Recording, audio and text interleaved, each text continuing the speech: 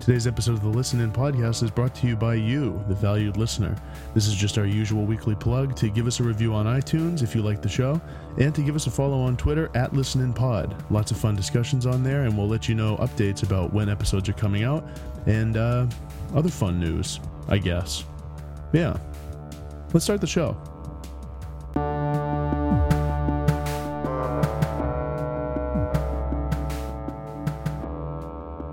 Listen In podcast coming at you from the loft, Jake's room, the studio, episode 48.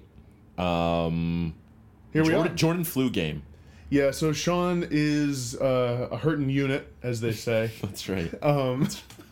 That's something like a mom would say. Yeah, we got our little Sean. He's a hurting unit this week. He's a hurting unit today. He's feeling a little under the weather. He's got to rest up and just, get back at it. Sean is fighting through a strep throat, what would you call it? Illness? Infection. Yeah. Just consumption. Diagnosed with strep throat this week. I did that thing that basically all males do, where they don't go to the doctor, don't get help, think it will just be fine. I felt sick on Friday, continued to feel sick throughout the weekend, into the week. Which included a Halloween party with heavy drinking. Yeah, yes, where I was sharing a bottle of champagne with my older sister back and forth. I'm sure she's going to get it any day now. Probably has strep. Yeah, so I get to work. It took my boss being like, you look terrible. Mm-hmm. You should go to the doctor. For me to be like, oh, maybe I should go to the doctor. Went to the doctor. They're like, yeah, you have strep. So the doctor's just, nurse, cancel my 1 o'clock. This is the worst case I've ever seen. They put me on amoxicillin, antibiotic. Fun fact for the listeners, your boy's allergic. Ooh. I can't take any of the cillins. Ooh. I get hives. Penicillin, you'll die? I won't die, I'll get hives. Oh, okay. So a skin rash. Would you rather have that or fucking polio? Hives. Oh, okay, yeah. Than polio. Yeah. I'm just saying I'm allergic. Okay. I don't know what you want from me. Okay. But this is impressive. This is a gritty performance for you to be here today. So I think everyone appreciate it. Yeah. There's big news, especially in the music world, for you. Huge news. I'm excited too, but I don't think as much as you are. No. This is what we wanted to talk about. Why we're fighting through the sickness to do this podcast. New Japandroids album is announced, coming out January 27th. New single came out as well. And I gotta tell you, when I heard this news, I was in the throes of sickness, Jake. I was in a dark place. I was in a sick haze. Yeah. Okay. Did you know what time it was? Because when I get sick, if I take a sick day from work and wake up in the middle of the day, I lose track of time and kind of I'll look and it's way later than I thought. It's I don't really know. 3 p.m. Honestly, Monday through Wednesday are just a blur for me. Where I don't even know what day I found this out on. I can't tell you if we found this news out on Tuesday or Wednesday. I don't know. I don't remember either. I don't know. But it was exciting news nonetheless. Big news, because we have talked about them a few times on the podcast before. We weren't sure if they were breaking up, if they were going to ever make new music again, where they were. We had no clue. So it was nice to see this news come out. Did you get a chance to listen to the new song? I did. I listened a couple times. Yesterday, Wednesday. Well, I'm all off with it because the thing is also, listeners, is that usually we record the podcast on a Thursday night. Strep throat happened. Life happens. Shit happens. We're not a PG podcast. I can say shit. And so we didn't get to record on Thursday, so it's Friday. So my sense of time relative to when we're recording is a little off. But I did listen to this, I want to say yesterday or 2 days ago, a couple times, and I like it, and I'm excited for the album. That's about where I stand with Japandroids, and it's actually interesting that while I'm excited to hear it, I feel like the life event that gives this context and makes it really exciting for me to hear is still to come. And to explain that, and I've talked about it on the podcast before, Celebration Rock was given sort of more context and more gravity for me by, we went to a house for a weekend, us and a bunch of friends, and we partied, we drank, and listened to that album a lot. And that's what sort of gave its sort of hard rock partying feel. That emotional punch. More of a connection for me. So liking the song, I'm excited to have it like listen to it with a little more context in my life, if that makes sense. Yeah, for sure. I like the song too, but again, I think context is important, and it's that emotional backdrop that ends up making those songs awesome. Like House That Heaven Built. I remember the first time I heard it, I was like, this is good, but it took all those listens and the situations that I listened in, where now it is a top 3 song of the decade for me, if not my favorite song of the decade so far. And that's how I felt too with Celebration Rock. When I first listened to it, probably, I don't know, 2-3 times when it came out, I was like, my feeling was sort of like, yeah, it's good. I guess it's good. I like some of these songs. I remember I liked Fire's Highway for some reason and not much else that much. And I was like, I don't know, some of it's a little corny. I don't know if I can like get into this vibe in general.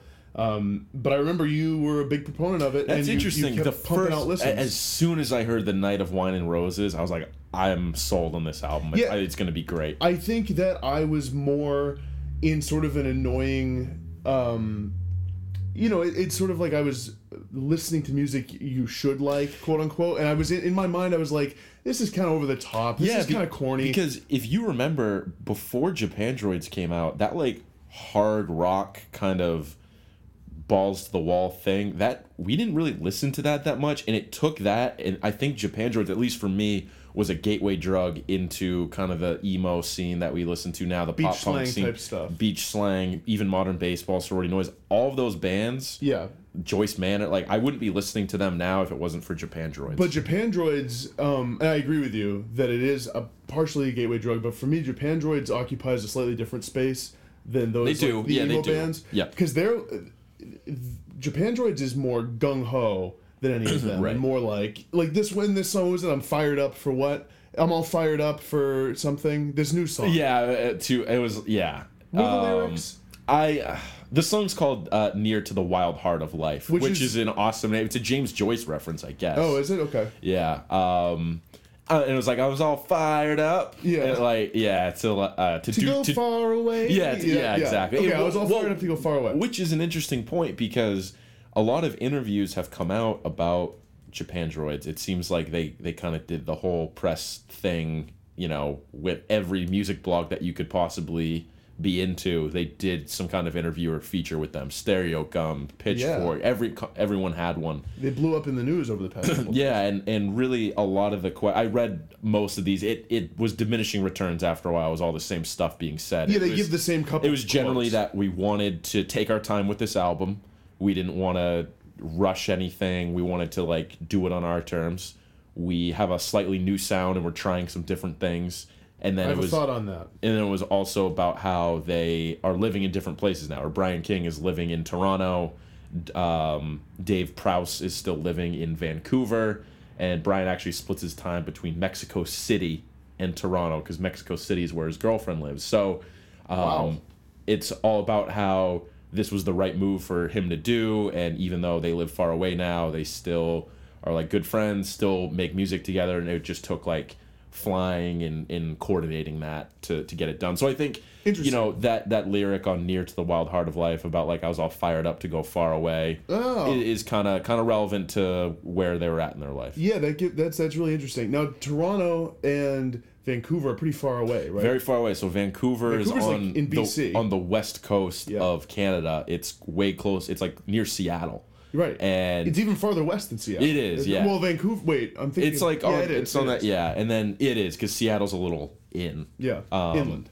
But Toronto is near the Midwest. It's near... Well... Chicago-ish? No, I think it's actually closer to Michigan.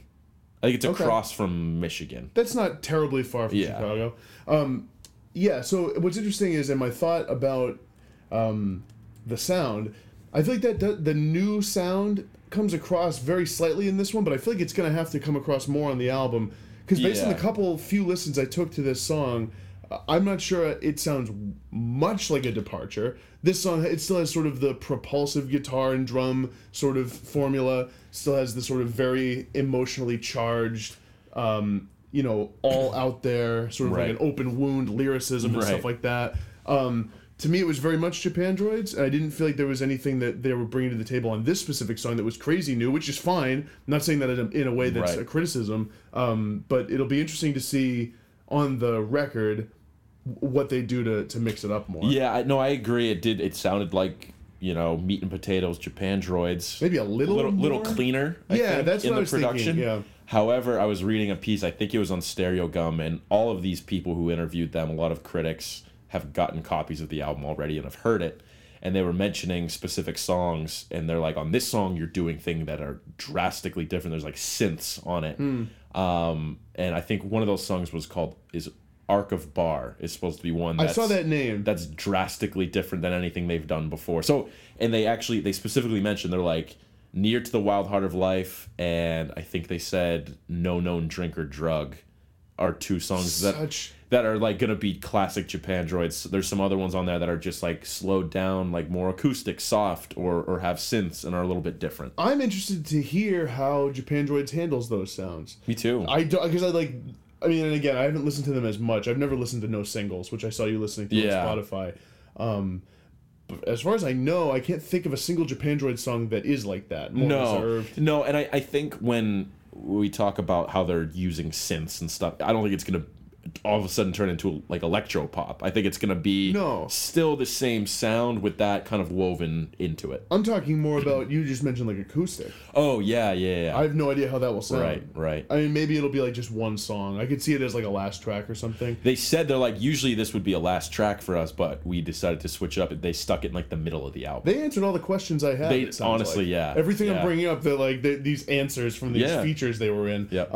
I saw the track list and I'm excited because it looks like it's like, 8-9 tracks? 8 tracks again. So this is something else they brought up. This is something we've talked about, how we love that they've kept that aesthetic, that album aesthetic. And there's a symmetry to their discography. And they're like, is that something you guys want to keep doing or thought of? They're like, absolutely yes. That's something where with bands that we listened to like growing up, we loved that they kept a similar look and feel, and we wanted to do the same thing for us. So I don't think I've seen the album cover for it yet, but I think they've released it. I think it's going to be the same thing, just a portrait of them with the white outline and then the lettering on it. And then they also were talking about how, once again, you've done 8 tracks on here. Was that the plan?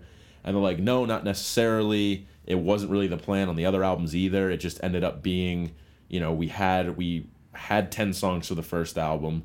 We ended up cutting it down to 8. We were actually worried it would be too short, but then we realized that, Born to Run was 8 songs. There's all these great albums that are only 8 songs, and we just figured, that works for us, so.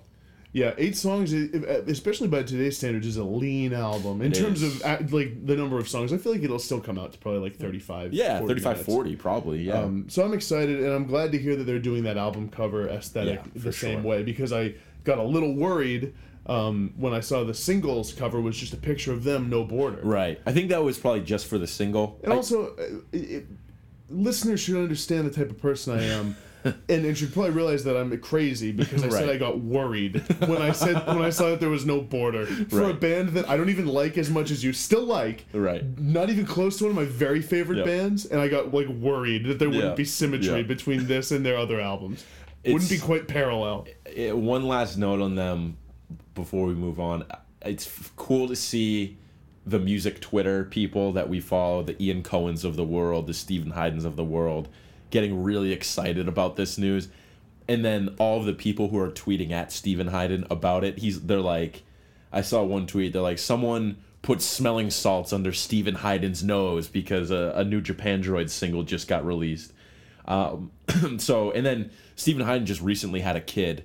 I saw big shout. He was like, I'm signing off for a while, but cigars and Japandroid singles to all my followers. I saw that, and I'm happy for Stephen Haydn because I feel like I read his book. What's it called? Your Favorite Band Is Killing Me. Been following him on Twitter, listening to the Celebration Rock podcast, and when he announced that he had his kid, I was like, it's like kind of like a good, like a friend. Yeah, exactly. Even one who I've like maybe annoyed on Twitter. It's like this older coworker who doesn't really give a shit about you, but you think they're cool. Like I tweeted at him the other day, and this would be an interesting thing to discuss on the pod at some point. He brought up months ago. And this is quite a tangent, so sorry about that. Didn't we talk? I think we talked about this. I don't know, but he brought up months ago on Twitter, he was like, what are some albums that have examples of side 2 that's better than side 1? And I hadn't thought about it in a long time, but yesterday I was listening to Surf's Up by the Beach Boys and realized that applied. Yeah. Because it does have a better side 2 than side 1. So I tweeted it at him, no response. Yeah, well, so I don't know what's up. He has like a 1-week-old kid, so well, you know what? He's dealing with a lot. I don't know. I have a podcast to do. I have work. I'd respond to him, so I don't know what's up. Obviously joking, but what side is Disney Girls on? It's on side 1, Okay. but side 2 just like is better. Okay. Side 1 also has Student Demonstration Time, which is this shitty Mike Love, who's the lamest. By far, like, the biggest black spot on the Beach Boys record. Yeah. Just this lame, like, product of the man. Like, he was the worst. Like, he didn't want to make pet sounds. Like, Right. like bullied Brian Wilson. He was like an asshole. What a dick. Yeah, he was just, like, the image of the band in their early days, and he never left. Yeah. And so, like, that's on there. And there's a couple... there's Take Care of Your Feet. Have you ever heard this? No. Have you ever heard the whole album? No, I haven't. Dude, Surf's Up by the Beach Boys is crazy. It's crazy. I need to listen. There's a song on there. I remember reading an interview with Andrew Van Wingarden from MGMT, and he talked about one of the songs that's on there. It's on the second half. It's called A Day in the Life of a Tree. And it's this song that Brian Wilson wrote. It's just from the perspective of a tree with air pollution and like how his life is sad. The song is beautiful. Brian Wilson didn't sing it, and no one in the band could sing it because it was too sad for all of them. Holy shit. I guess it was during a period where they were all doing a shit ton of drugs. And so their like producers sang it. This manager. He does a good job. It's a beautiful song, but that album, seriously, you should listen to Surf's Up, and we should talk about it for 10 minutes on an episode one day. And listeners, to get context, you should listen. This is like, if you think you know what the Beach Boys are about, listen to this album. It's fucking wild. Yeah. It's so weird. Wow. I like that we went seamlessly from Japandroids into Beach Boys Surf's Up talk. That was like, I went through a wormhole and it just exploded out. Yeah. I don't even actually remember what the segue was. It's Stephen Hyden. Oh, right, Yeah. right. So speaking of me being sick, one of the things that I had to miss out on this week was actually going to a show in Boston by Sorority Noise, a band we've talked about a few times on this podcast. We've had them on. We've had them on the podcast. Big friends of the pod. Real friends of the pod. Yeah, these ones are actually not fictional friends of the pod. Right. Because we'll call like President Obama and like God and like dead celebrities friends of the pod. Right. And people who have never listened to the podcast before. But Sorority Noise has not only been friends of the pod, they've been on the pod. Yeah, so that's back. That was like episode 8 or something. Go back and check out that interview. Very early days of the podcast. They actually were the ones who showed us. It was Cam and Adam of Sorority Noise. Yeah. And they showed us that we could apply some compression to our mic to give it a sound that didn't sound like we were in a cave. Right. It was very helpful. Really helpful. Still in the early days, so we were still figuring it out. But anyway, so I went to the show with a group of friends. Fun night. Just from an overall perspective, it was fun because we went to the show. It was in Cambridge at the Middle East downstairs. And it was going on during Game 7 of the World Series, which was cool because we were sort of watching bands play their set. There were like 3 openers. Rat Boys was there, Free Throw, and one other. I can't remember. And so it was cool to be watching that game and watching the bands play and do all that and like sort of being in that scene, because that is a scene where no one is flooding the TV. Right. Out of the maybe, I don't know how many people were there, 200, I don't know, 300.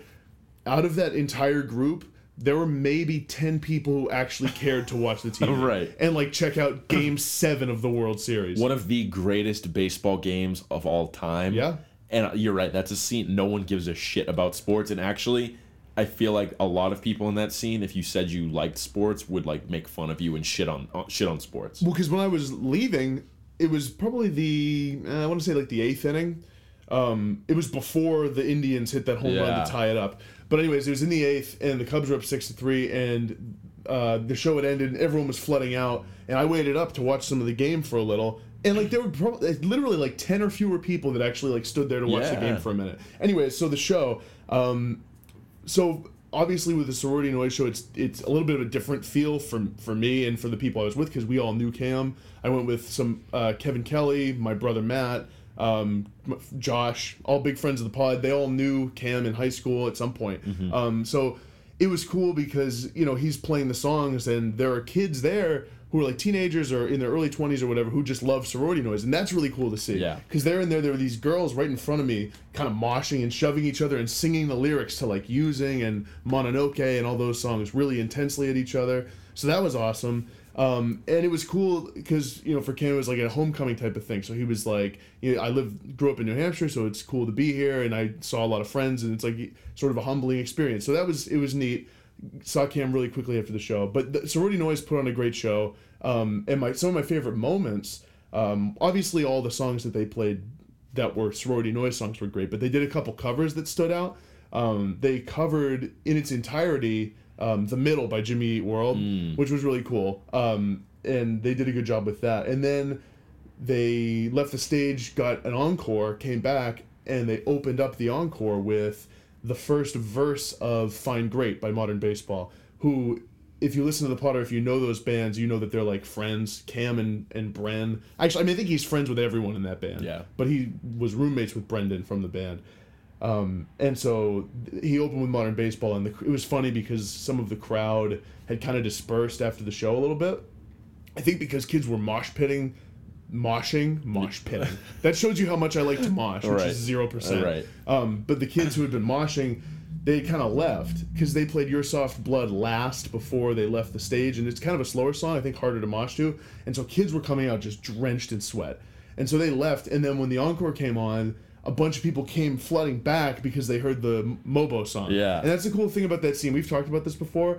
Everyone loves every band in that scene, like especially like the kids. Yep. Feels weird to be calling them kids, but a lot of them are. They are. They're 16, 17-year-olds. Yeah. It was an all ages show, so yeah, so that was cool. One other thing that happened that I thought was funny is we've talked before about at the Sinclair, at Hotelier and Joyce Manor and whatever other shows we've seen, when kids are crowd surfing and they have the big bouncers in the front, right in front of the stage, like in the pit, leaning over and grabbing them with their arms, holding them like a baby for a second, then dumping them off. Yep.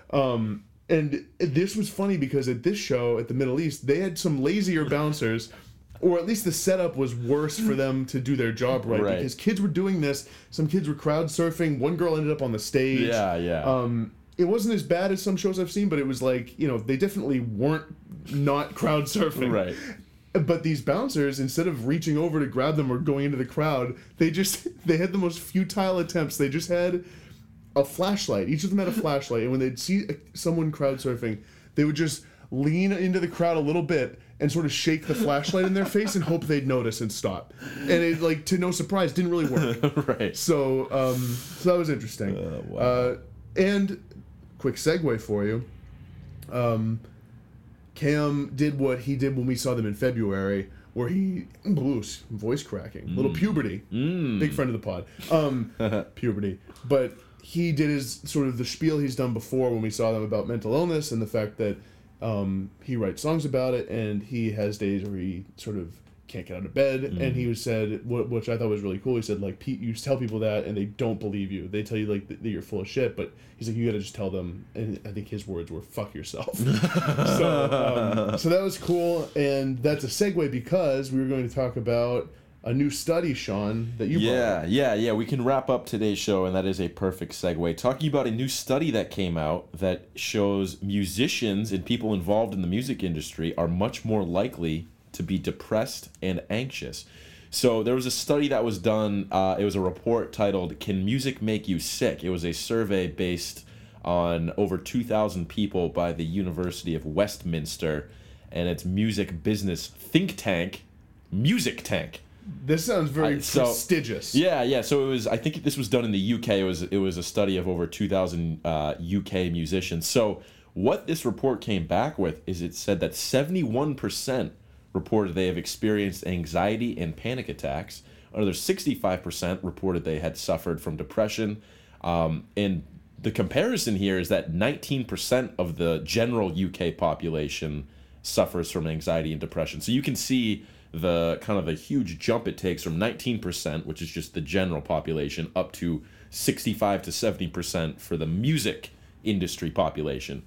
This is kind of a disturbing trend, disturbing report here. Now, this article, the conclusion seemed to be that this was the music industry itself that was making people anxious and depressed because it was kind of poor conditions in that hard to make it. It's so tied to like your music being the thing that makes you successful and kind of who you are as a person. The thin margins for pay and how touring is really, really hard on people. That was the conclusion that they came from. I was wondering about this. I'm sure that is definitely the case, and it's not an easy life to live, but are people who are more artistically inclined and more inclined to be in the music industry, are they just already dealing with these things to begin with? That's what I was going to say. When you told me about this, my immediate reaction was that I think it's more along the lines of more people with mental illness issues get into the arts. Yeah. There's a higher percentage of people in the arts with depression. I think because a lot of times people with mental illness sometimes will have like an interesting or strange perspective on things that they offer through their art. I think this has been true of like visual artists through the years. Van Gogh is a classic example, but I feel like that's kind of almost a cliche. I think this almost just validates something that we all sort of know intuitively, which is that sort of that cliche of the tortured artist. Yeah, that was my initial thought. I was like, oh yeah, that makes sense because so many people have talked about their struggles with it. You look back at just music history, Nick Drake, just famously this tortured artist, and you could go on and on about the different examples, but I think it's something I didn't even really think about, which I think makes a lot of sense, is the fact that it's not an easy profession or career choice. No, it's not. And the thing is like, it's almost like no matter what phase you're in it doesn't get any easier because you might get into the arts because you're depressed. Part of the reason, or have some sort of mental illness or whatever, and part of the reason you might have done that is maybe you never felt you fit in. Maybe you never felt interested in pursuing a normal career because you always felt slightly like an outsider. You felt a little different than everyone else, so you wanted to pursue your own form of artistic expression. But once you get there, like you said, the razor-thin margins for success, not a lot of people make it, or make it in a way where they have a comfortable life. Right. And so that can't help things because you probably don't have health care. No, yeah. Especially if you're like a young touring musician in a band, you might not be insured. You might not know enough to go get help. Right. That's actually what's so cool about those emo scenes, or the emo scene rather. It's not plural really, but a lot of the bands, like Modern Baseball, Sorority Noise, they seem really aware of these issues. Yeah. And it seems like they're using their platform in a way to promote preventative measures rather than glorifying it. And that, I think, is one of the things that has been applauded about that scene in a lot of writing about it over the past year, is that they're kind of talking about how, like, this isn't the emo music that you think it would be from the mid-2000s. Like, it's not like these sad boys feeling sorry for themselves about, like, girls. It's about, like, real transformative stuff, and how like you need to like take responsibility for yourself and how you feel and try and get better, which I think is really important. I think it's great that Cam brings that up at all of his shows, that like it's important to talk about that stuff. Yeah, that's an interesting study. I mean, it's hard to say whether, I think with anything like this, right, any study that comes out, the sort of causation and correlation discussions, it's almost impossible to say. You have to assume some percentage of both. But I feel like there's just always been, and again, this is not based in any fact, but it just seems like there's always been a correlation with people who struggle with that kind of stuff and go into the arts. So that's really interesting. That's and they said the next phase they're going to dive deeper into some of those issues and explore what possible solutions are. So I think they're doing good work. They're bringing this stuff to light. So good stuff. Yeah, it's tough. Mental illness is a rough one. Yeah, it is. It can really ravage people. So it can. It's no joke. We joke a lot on this show, but it's a serious topic. Yeah. But yeah, that probably does it for this week. Kind of a more abbreviated episode due to the circumstances. Dealing with some sickness. It's just dealing with circumstances. Hopefully, we'll be back next week at full strength. If anything, you should thank us for fighting through strep. We sort of both had strep when you think about it. Thoughts and prayers to Jake. Yeah. For having strep. Yep. I start tweeting about this. It's all me. Like, well, we fought through strep throat. But yeah, we'll see you next week, and we're gonna start thinking about end of the year list stuff. Yeah, we're really getting there. Yep. Thanks, everybody. See you next week.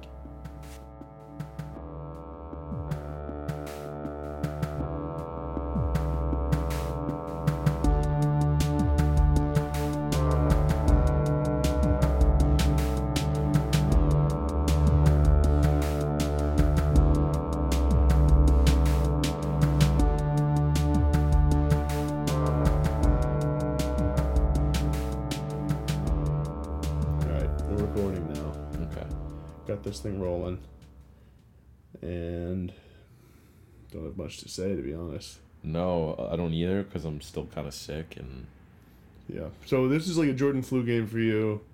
I've had a couple of those this week. I had a Jordan flu game, cornhole game. You beat us bad. I had a Jordan. You particularly beat us bad. Yeah. You particularly Mitch didn't play that well.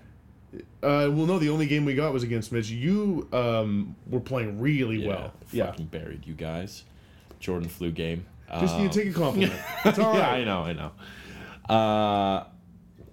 Jordan flu game while I was working for like 12 hours while sick, putting together a presentation. Jordan flu game the next day when I gave that presentation. Jordan flu game to get myself to the doctor and have the swab put down my throat to test for strep throat, which I have. 4 Jordan flu games this week. So really, 4 times as impressive as Jordan's flu game. More impressive. What you've done. Greater. We're all greatnesses. Just a lot of grit for you this week, and it's been impressive. And yeah, looking forward to doing the show. And are you gonna like just sleep the night away or what? Your voice sounds okay. Voice sounds a lot better. You definitely still sound sick, but it does not sound as bad as it did the other night. Yeah, I'm just tired. I just generally feel tired and sick and run down. Like, I had a massive headache at work today. That's no fun. Just don't feel good. Not a lot of energy. Don't really want to do anything. So yeah, might go see a movie with my girlfriend Brittany later, but big shout, big friend of the pod. But before that, just eat something and maybe catch up on Survivor. Can you imagine if you're a listener to this? Like, what do you...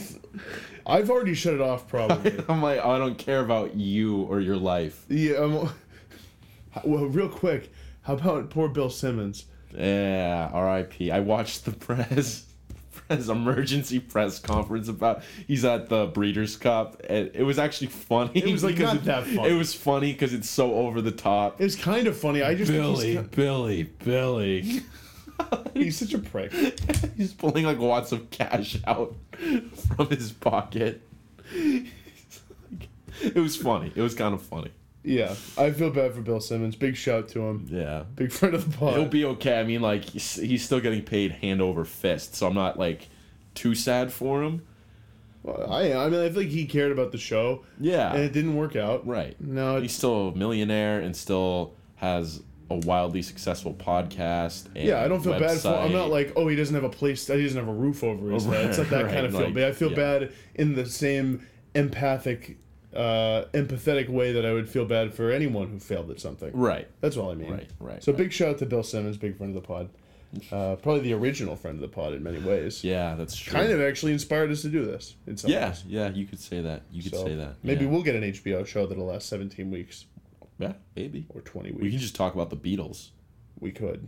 If there was a little like production flair and some clips we could bring in, and like we were in a studio that had like the records displayed, I'd watch that. I'd watch the shit out of that show. I would too, but I think we might be the only ones. I don't even know a lot of Beatles fans out there. I don't even know if close friends would watch that. Because close friends talk about the Beatles because they don't want to hear it when we're just like hanging out. No, and some close friends don't even listen to the podcast. That's true. They don't give a shit about our podcast or us. That's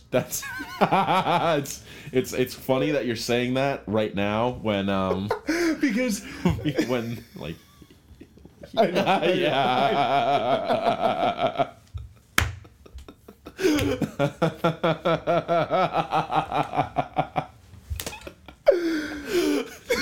This is compelling radio. Yeah, this is great. I'm glad we're capturing all this. Me too. I'm looking at on GarageBand, and the last few bars are just spikes from Spiking laughing. of laughter. Yeah, but no, if we had a show about the Beatles, I feel like it would get canceled week 1. It would flop. It'd be terrible. Probably. We don't have the name draw of Bill Simmons. No. I think that's enough of that. Yeah, okay. Let's dive in. Let's dive in. Let me get another sip of this water. Oh, good thing I'm out. Yep. All right. Okay. Ready? Yeah. 3, 2, 1.